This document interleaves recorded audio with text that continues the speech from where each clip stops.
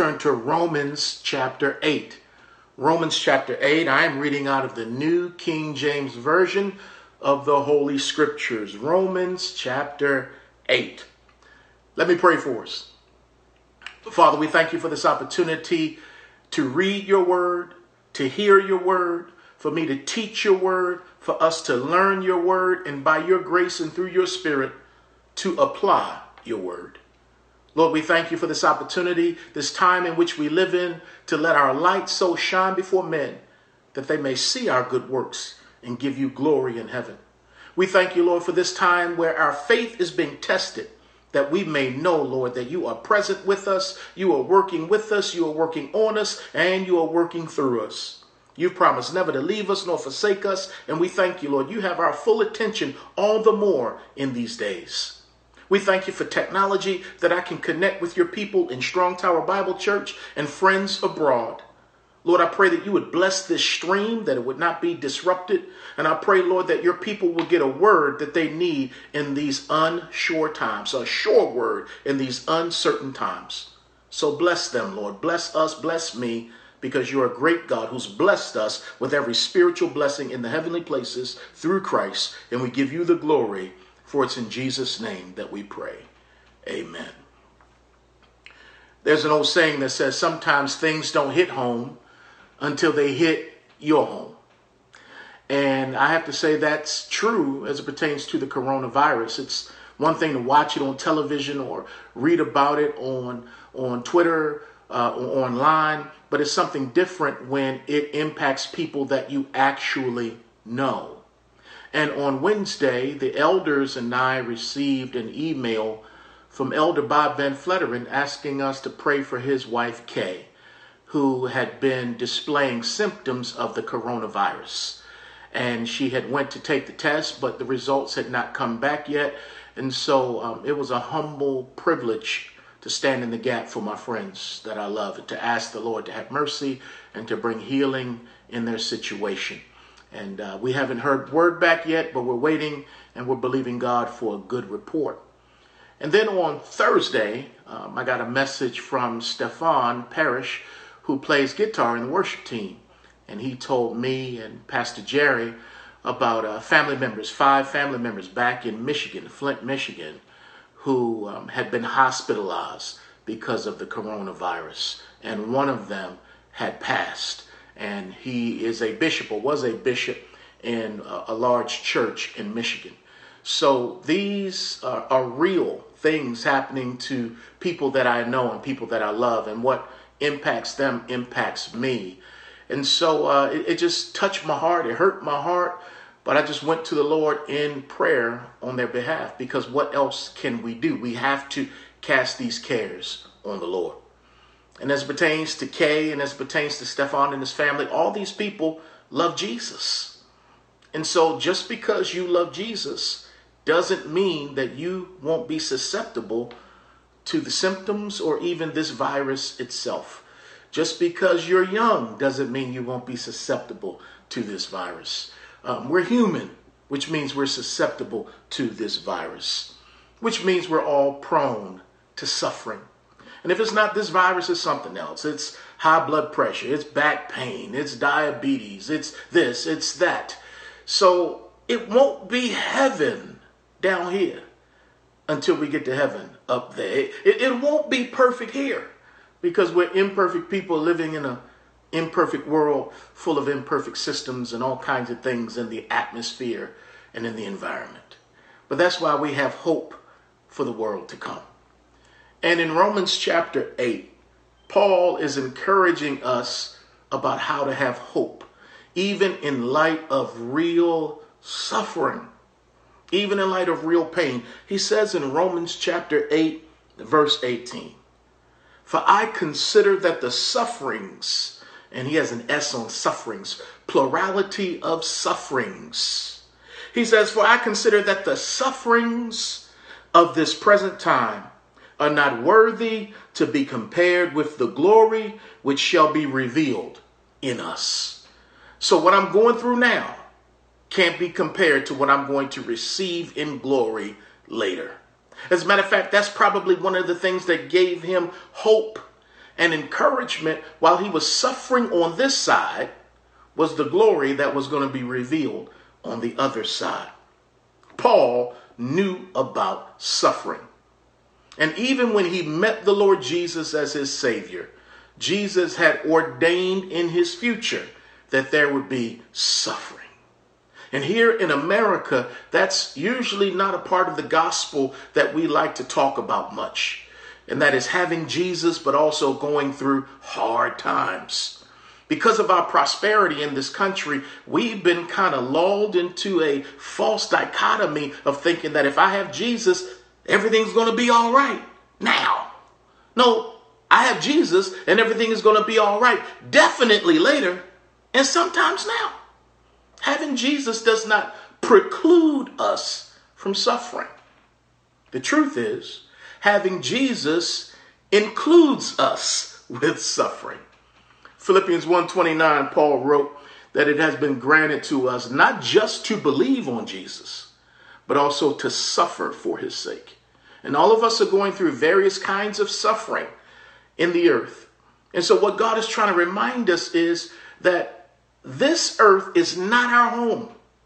Heaven, glory, is our home. We're just passing through. So we've got to keep the right perspective, especially when we're dealing with pain. That trouble and pain won't last always. Something greater is coming. And that gives us hope. While we're struggling now, while our loved ones may struggle and even die in the Lord. Blessed are the dead who die in the Lord. So Christians have hope. Paul has hope, and he's trying to share that hope with us. And I want to begin reading at verse 31. And I'm going to read down to verse 39. Once again, reading from the New King James Version. Here's what Paul said to that church in Rome, and here's what he's saying to us.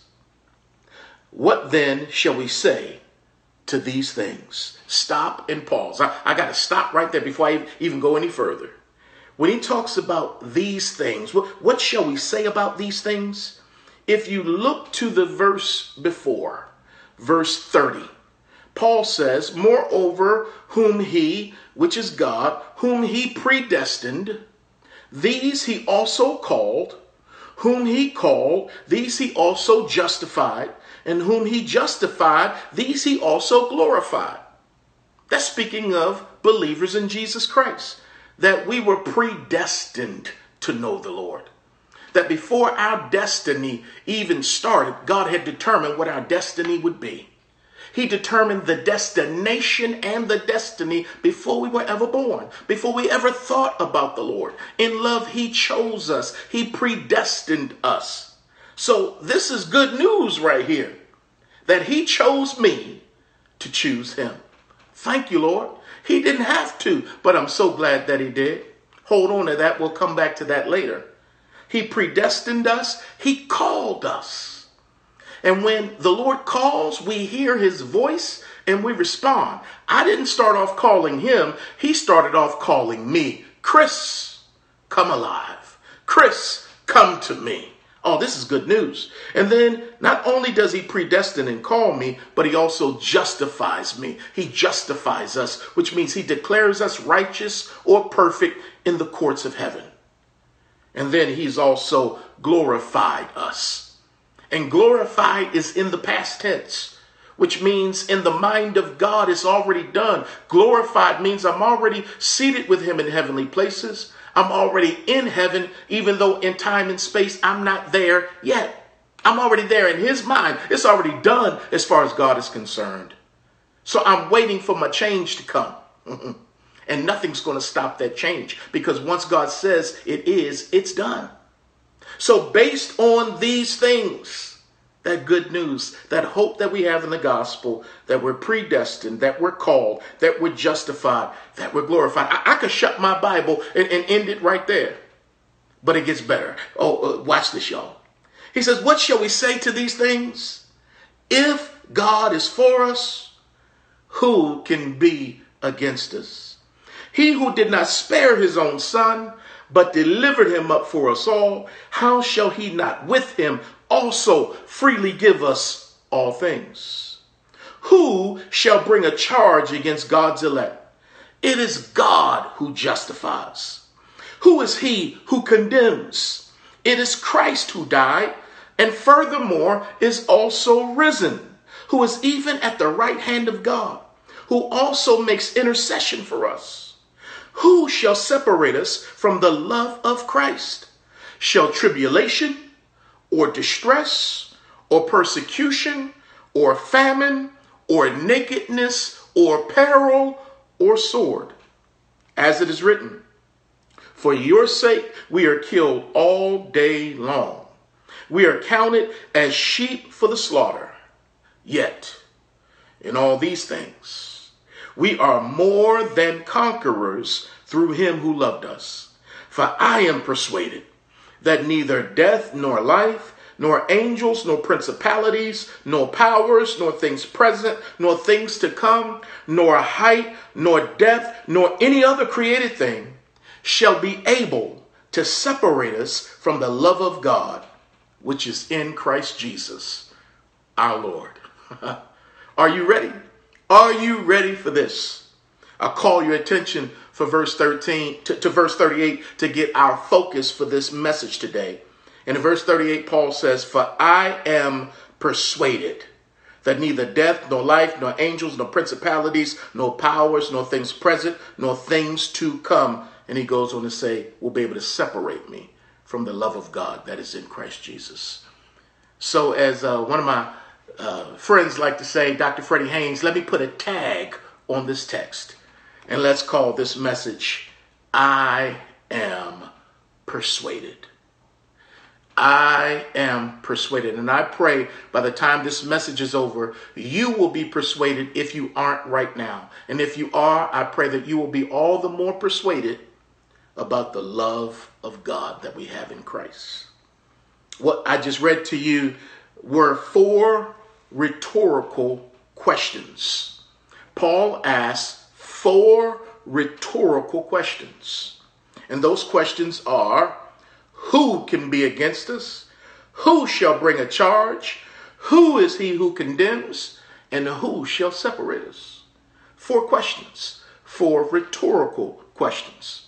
Well, what is a rhetorical question? A rhetorical question is a question that is not meant to be answered. So a person asks a rhetorical question, but they're not looking for someone to answer it. Why? Because a rhetorical question is designed to make a statement.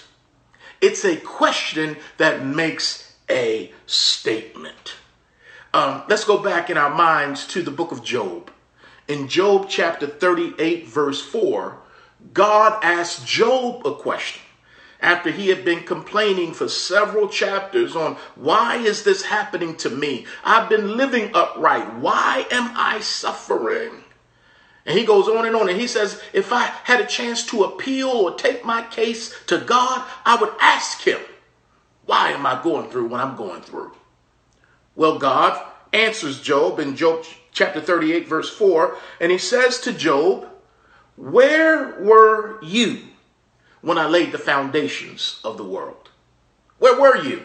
Since you've got the audacity, the gall, and the gumption to question the sovereign King of creation, who knows all things and was here before all things, who is perfect in all that he does, who is good, who is wise, who never does anything wrong.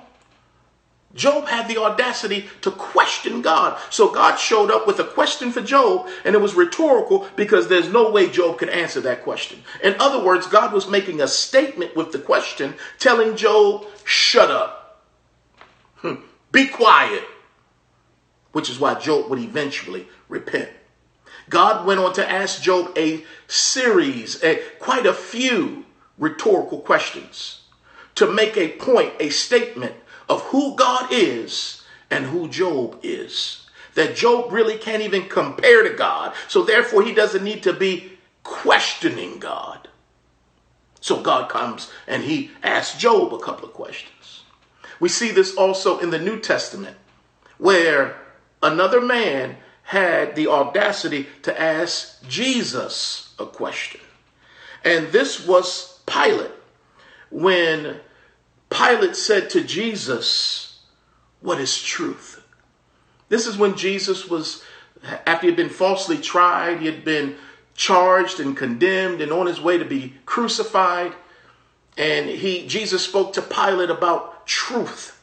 Then Pilate flipped it around to Jesus and asked him, what is truth? And he wasn't expecting Jesus to answer the question. He was trying to make a statement to Jesus in his question by basically saying, there is no such thing as truth. Truth is relative. It can be whatever you want it to be. And coming from a Roman in that time and era, truth was relative. Just as much as truth is relative to many today. It's not objective. It's whatever you feel. So when he asked Jesus the question, he wasn't expecting an answer. He was making a statement. But little did he know that the one he was questioning about truth was truth and is truth incarnate. And so a rhetorical question is designed to make a statement. So 4 times Paul asks, who? Who? Who? Oh, when I hear that, who? It makes me think of an owl. Yeah. 4 times he says, who? Who? Who? Who? That's the sound an owl makes.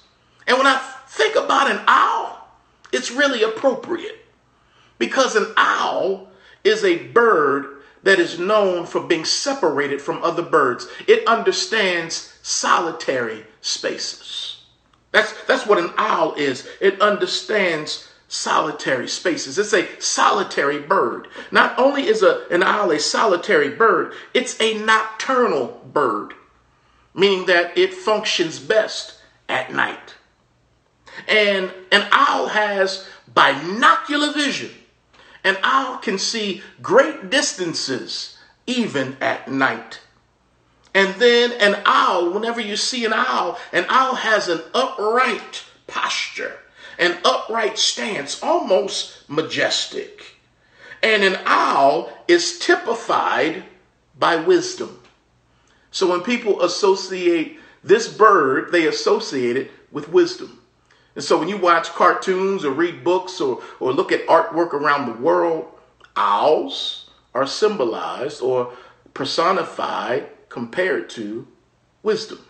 So when you put all these things together, this really speaks of the kind of Christian Paul was and the kinds of Christians that we're supposed to be.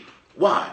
Especially now, we're to be in this place that's solitary, separated, isolated. Right now, we have to be inside. But then not only that, like owls, we need to be nocturnal, meaning that in night seasons, we don't faint. In night seasons, we don't give up. Matter of fact, we still have vision in the night season. Why? Because we trust the God of the day, who's also the Lord of the night.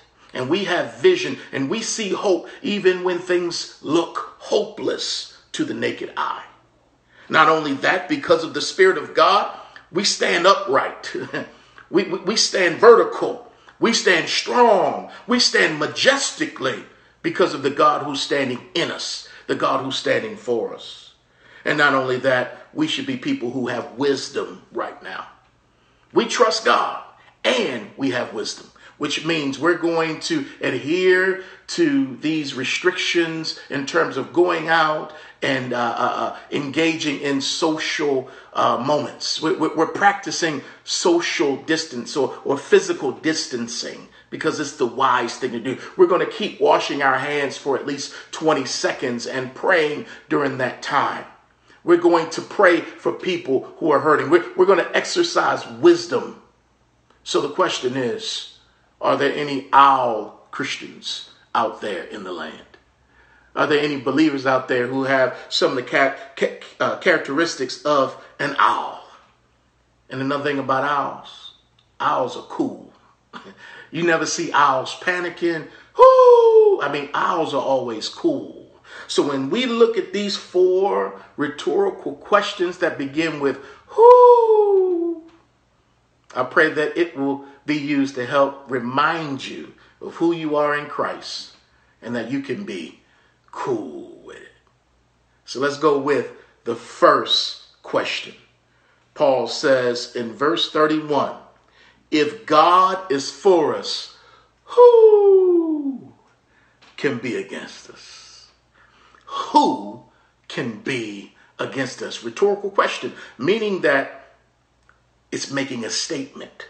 You really can't answer that, because when we think about who God is, if God is for us, who can be against us? So us is in God. So when we think about anyone or anything that's coming against us, they're technically coming against God, because we're in God and Christ is in us and Christ is in God and we're hidden in Christ who's hidden in God. All of that Colossians talks about. And so this is an encouragement about our position in the Lord, because anyone who comes against God or comes against us who know the Lord, it's a futile attempt. It's a futile challenge to come against anyone who is in the Lord. If God is for us, and yes, he is, who can be against us? Like that who is like saying, who would dare? Who would dare try to come against us because we are in the Lord who is for us? We're on God's side. We're on the winning side. We're on God's team. And who would dare come against us? And it's really nothing good about us, nothing powerful about us, but it's all about the one that we're standing with and standing behind. Who gonna come against him? It's a futile challenge. It would be like if I said, or let's say someone said, hey, Jewel, and Jewel is our worship leader, our worship director, who has a beautiful voice. And if someone said to her, hey, Jewel, Pastor Chris wants to challenge you to a singing contest. I can see Jewel, now she's very respectful of me and all that kind of stuff, but I can see her saying, who? Who? Because everybody who knows me knows I can't sing. I'm biblical. I make a joyful noise, but I cannot sing. So to challenge Jewel to a singing contest would be futile. If somebody said, hey, Elder Bob, we know that you do all of these Olympic events with older folks, because Bob is pushing 60. And Bob does the pole vaulting and he does all of this stuff, man. So if somebody said, hey, Elder Bob, Pastor Chris wants to challenge you to the pole vault. I can hear Elder Bob saying, who?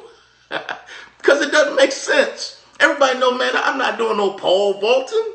That's futile to go against somebody who actually does that. Or if someone said to Amari at church, one of our teens, hey, Amari, Pastor Chris challenges you to a race, to the 100-yard dash. I can see Amari saying, who? Pastor Chris want to try to race me? It doesn't make sense. Or if somebody said, Sister Tony Smith, Pastor Chris challenges you to a bake-off. And anybody that knows Tony knows that Tony can burn. She can bake. I can't bake anything. So it'd be futile to go against Tony. And I can see Tony like breaking it down saying, who's challenging me? And that's really how this is said here. When we think about who God is and how awesome and majestic and powerful, man, if we created a brand new language with a brand new alphabet, we still wouldn't have enough words to describe or define how great God is. It's impossible to talk about how amazing and how powerful and lofty and transcendent he is. So someone coming against him, it's like God in heaven is saying, who? Even the devil, who is a created being with power, still cannot compare to God. Who? Man, you got to be crazy to come against the Lord. And the proof that God is for us, the proof is found in verse 32. Because if you ever wondered, here it is. He who did not spare his own son, but delivered him up for us all, how shall he not with him also freely give us all things? Number one, God didn't hold his son back. He didn't spare him. He didn't keep him. No, he delivered Jesus up. He gave Jesus. For God so loved the world that he gave his most darling, prized possession, his son that has been in his bosom from eternity past. He gave his best to us. He didn't hold Jesus back. And the Bible says that if God would give us Jesus, don't you think he would give us everything else that we need? So if I don't have it, that must mean that it's not a need, or I'm just not to have it now. The God who gave me eternal life also promised to give me abundant life. The God who loves me said, I will supply your needs. Because if I gave you Jesus, why don't you think I'll give you everything else that you need when you need it? So that's why we should just sit back and rest and ask the question, who can be against us when God is for us? Let's go to the second question, which is in verse 33. Who shall bring a charge against God's elect? Who shall bring a charge against God's elect? Well, Satan brings charges against God's elect. Why? Because the Bible calls Satan the accuser of the brethren. The Bible also lets us know that he brings charges. He's an adversary. He is a liar. But when he talks to God about the things we do, he tells the truth. I saw Chris doing this. Chris was thinking that, whatever. Chris did that again. Because Satan can't read our mind, but he looks at our actions. He can feed our mind, but he can't read the mind. And so he accuses us to God. And he accuses us to other people through other people. So when you start accusing people of the wrong stuff that they do, Satan is using you, if not working through you, to do his business. That's what he does. He's an accuser of people. He brings charges against people. He's trying to put people down. He's trying to see people look bad and found guilty before God and others. But Paul is saying, who shall bring a charge? Because the enemy's going to bring them. But Paul still says, who? It's like Isaiah 54:17. No weapon formed against you shall prosper. The weapon forms, but it's not going to prosper. The charges and the accusations come, but they're not going to register with God. Why? Because it says it is God who justifies. Paul has taken us into a celestial courtroom in glory, where Satan, who still has access to God, we see it in the book of Job when he went before God to accuse Job to God. He still goes to God to accuse us to God. But I thank God for 1 John, because it says that we have a defense lawyer in Jesus Christ who stands up on our behalf and says to the Father, the charges are coming, but the charges are dismissed because every charge of guilt has been paid for by the blood of Jesus on the cross. So as he's charging us, and later we'll see condemning us, those charges do not stick because Jesus already paid for us to set us free and make us innocent. So who can bring a charge against someone who's already justified or declared righteous or innocent or perfect even in the eyes of God? I like how he says it is God who justifies, but he goes, but in verse 33, before he even says that, he says, who shall bring a charge against God's elect? We're elect. We've been elected. God chose us before we would ever think about choosing him. He chose us to choose him. And he elected us or predestined us before time began, before the world began, before we were ever created, before the devil was ever created, we were elected in the mind of God. So before the problem of sin came, the solution of the cross had already been determined because the lamb was slain before the foundation of the world. So the promise of the Messiah is not a response to sin, The promise of the Messiah comes before there ever was a thing called sin. Because God is not a God who reacts. He's a God who predetermines. He knows what you need before you need it. He's got the answer to every question and problem you will ever have before it happens. All that to say, he chose me. Before there was a world, before there were angels who fell to become demons and one becoming a devil, he chose me. He elected me. And once he elects me, once he chooses you, predestines you, and adopts you as his son or daughter, nothing is ever going to change that. He will not unelect those he's elected. He will not, I'll make up a word because preachers can do that, unjustify you once he's justified you. He will not unglorify you once he's glorified you. We are safe and secure in the Lord. Nothing's going to separate us from God. My works didn't get me saved, and my works or lack thereof will not cause me to be unsaved. I'm saved by grace, and I'm kept by the Lord. And that kind of grace and security, it doesn't make me lazy. It motivates me to live for him. Oh man, this is good stuff here. Because in criminal court, you can't be charged a second time for a crime you were already acquitted of. So if I'm in criminal court and I'm guilty of something, but for some reason I got a good lawyer and he or she gets me off, I can't be tried again for what I was acquitted of in the court, in a criminal court of law. The Lord got us off. We were guilty. You thought Johnny Cochran was something. No, Jesus Christ is something else. And he got guilty folks off. Why? Because he paid the penalty for our sin.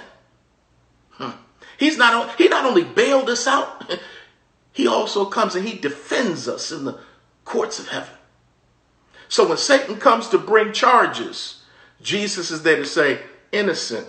He's innocent. She's innocent. They're innocent. Why? Because I've justified them by my blood.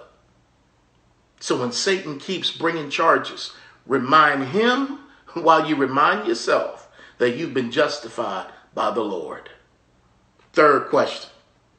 We find that in verse 34, where Paul says, who is he who condemns? So this condemnation goes hand in hand with Satan as well as people who want to put you down and judge you. People who shouldn't condemn us do. Yeah, because who has a right to condemn or judge other people and as far as trying to put them down or condemn them to hell? When all of us are fallen short of the glory of God. All of us have imperfections and impediments in our eyes. Who are we to condemn other people? Listen to this. People who shouldn't condemn us do.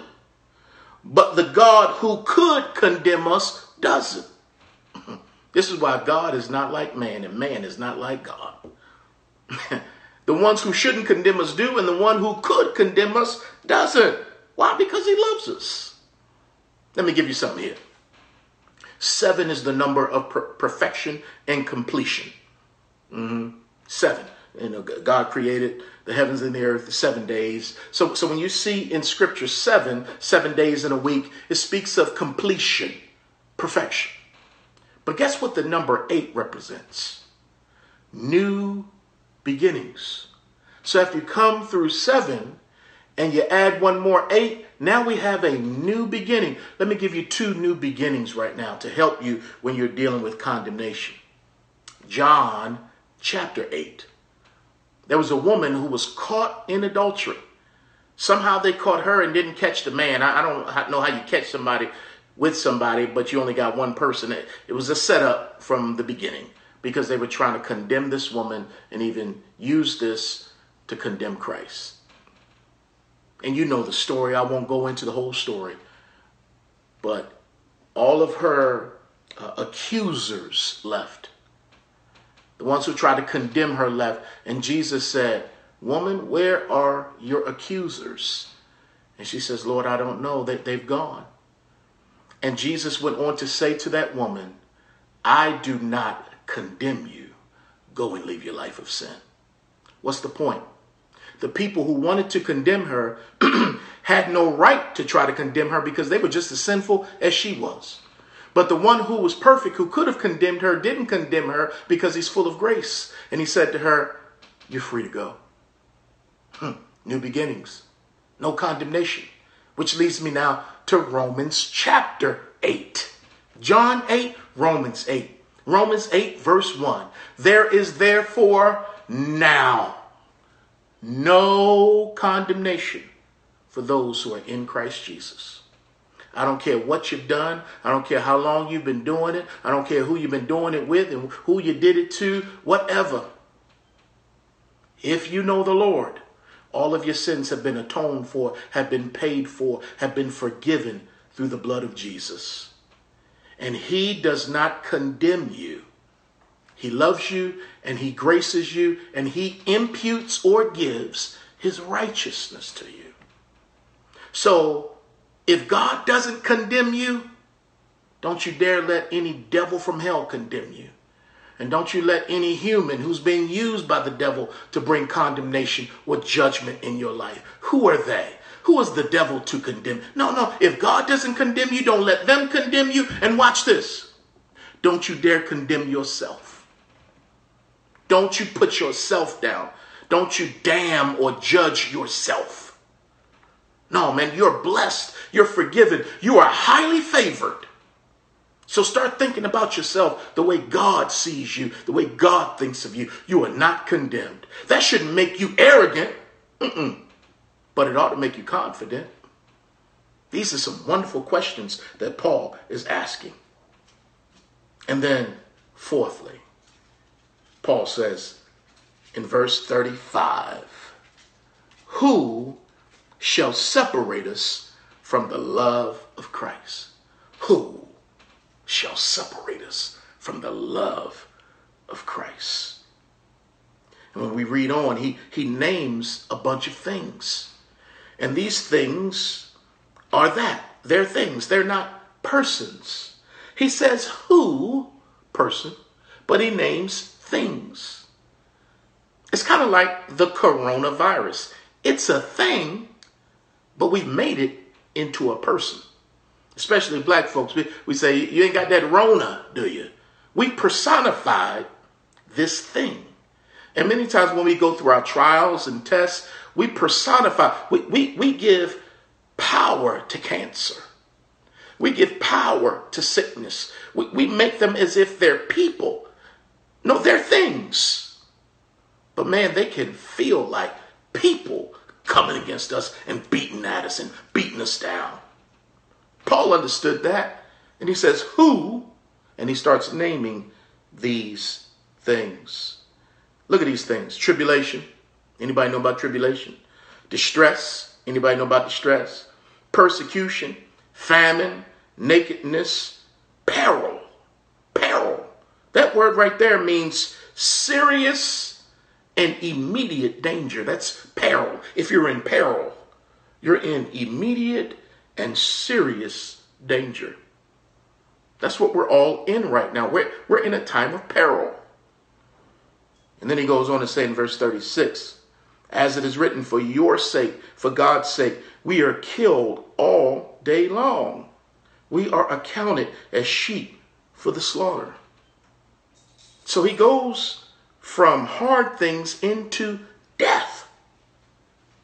That many of us have been chosen by God to die for God.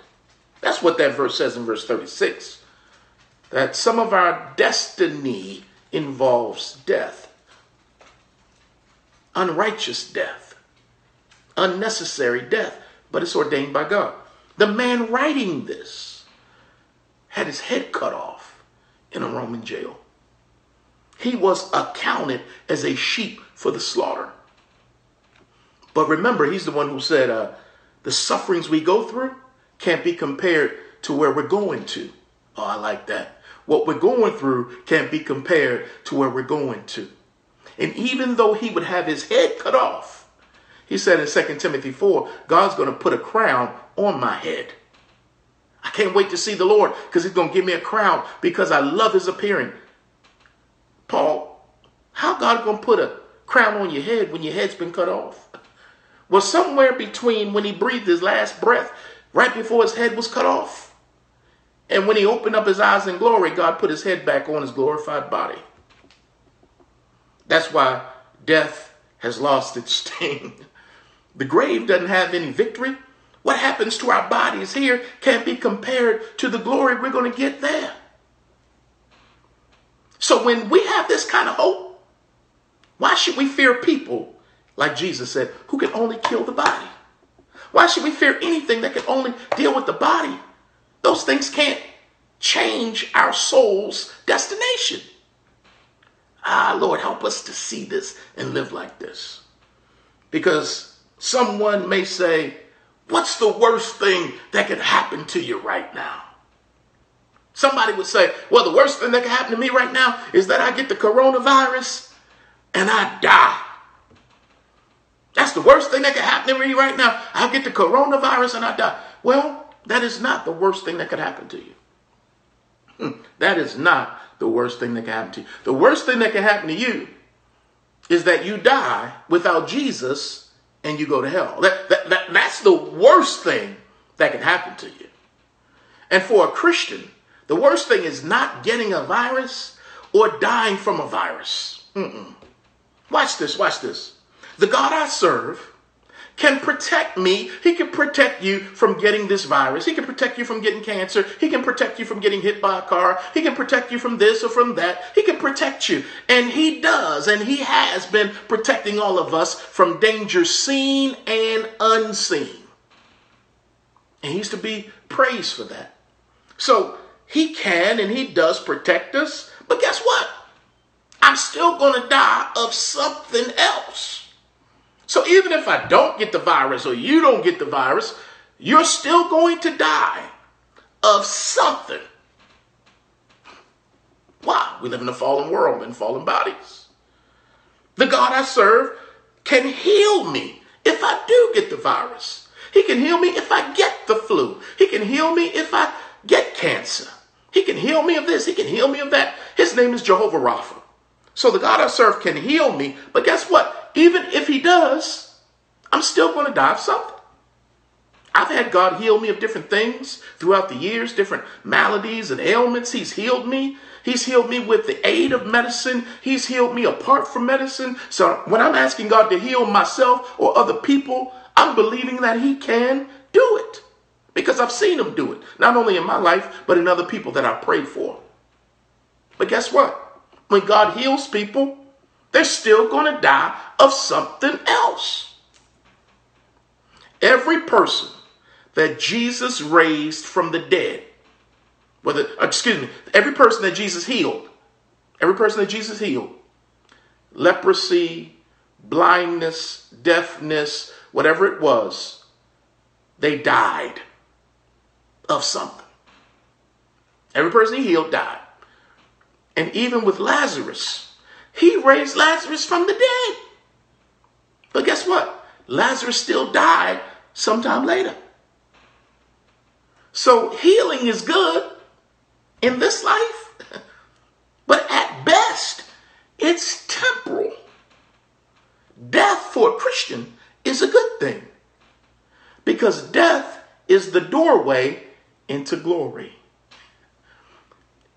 Death isn't a bad thing for a believer. It's a good thing. It's the launching pad to glory. That's why we grieve with hope when loved ones in the Lord pass away, because we know they're alive in the presence of the Lord and we're going to see them again.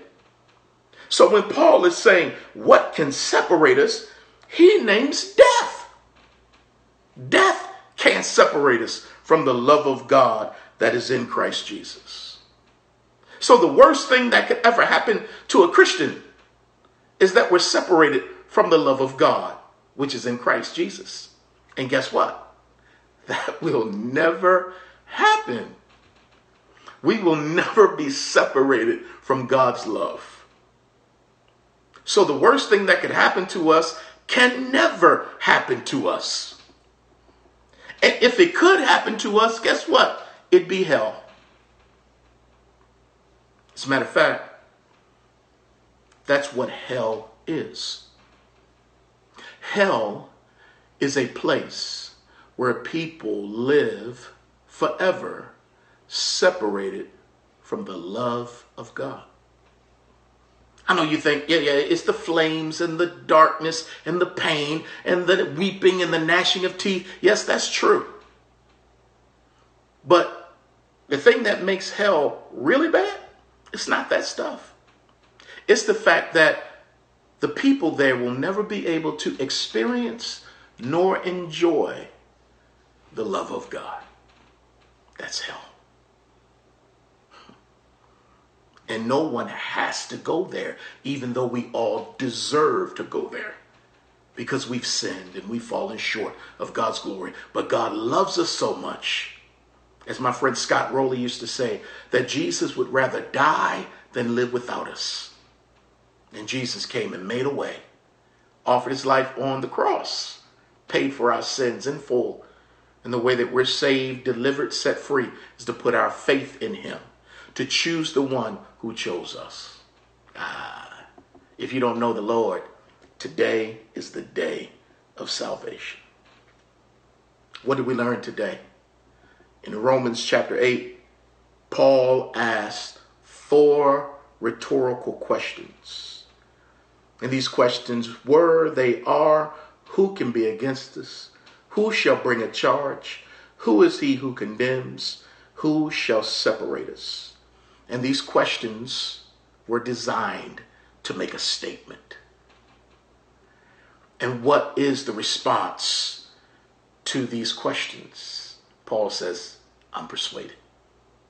Because of the obvious truths that come from these questions, I'm now persuaded. And when you're persuaded, you're convinced, you're assured, you're strengthened, you're solidified. And I pray that no matter what you go through, because after this, there'll be something else. There's always something.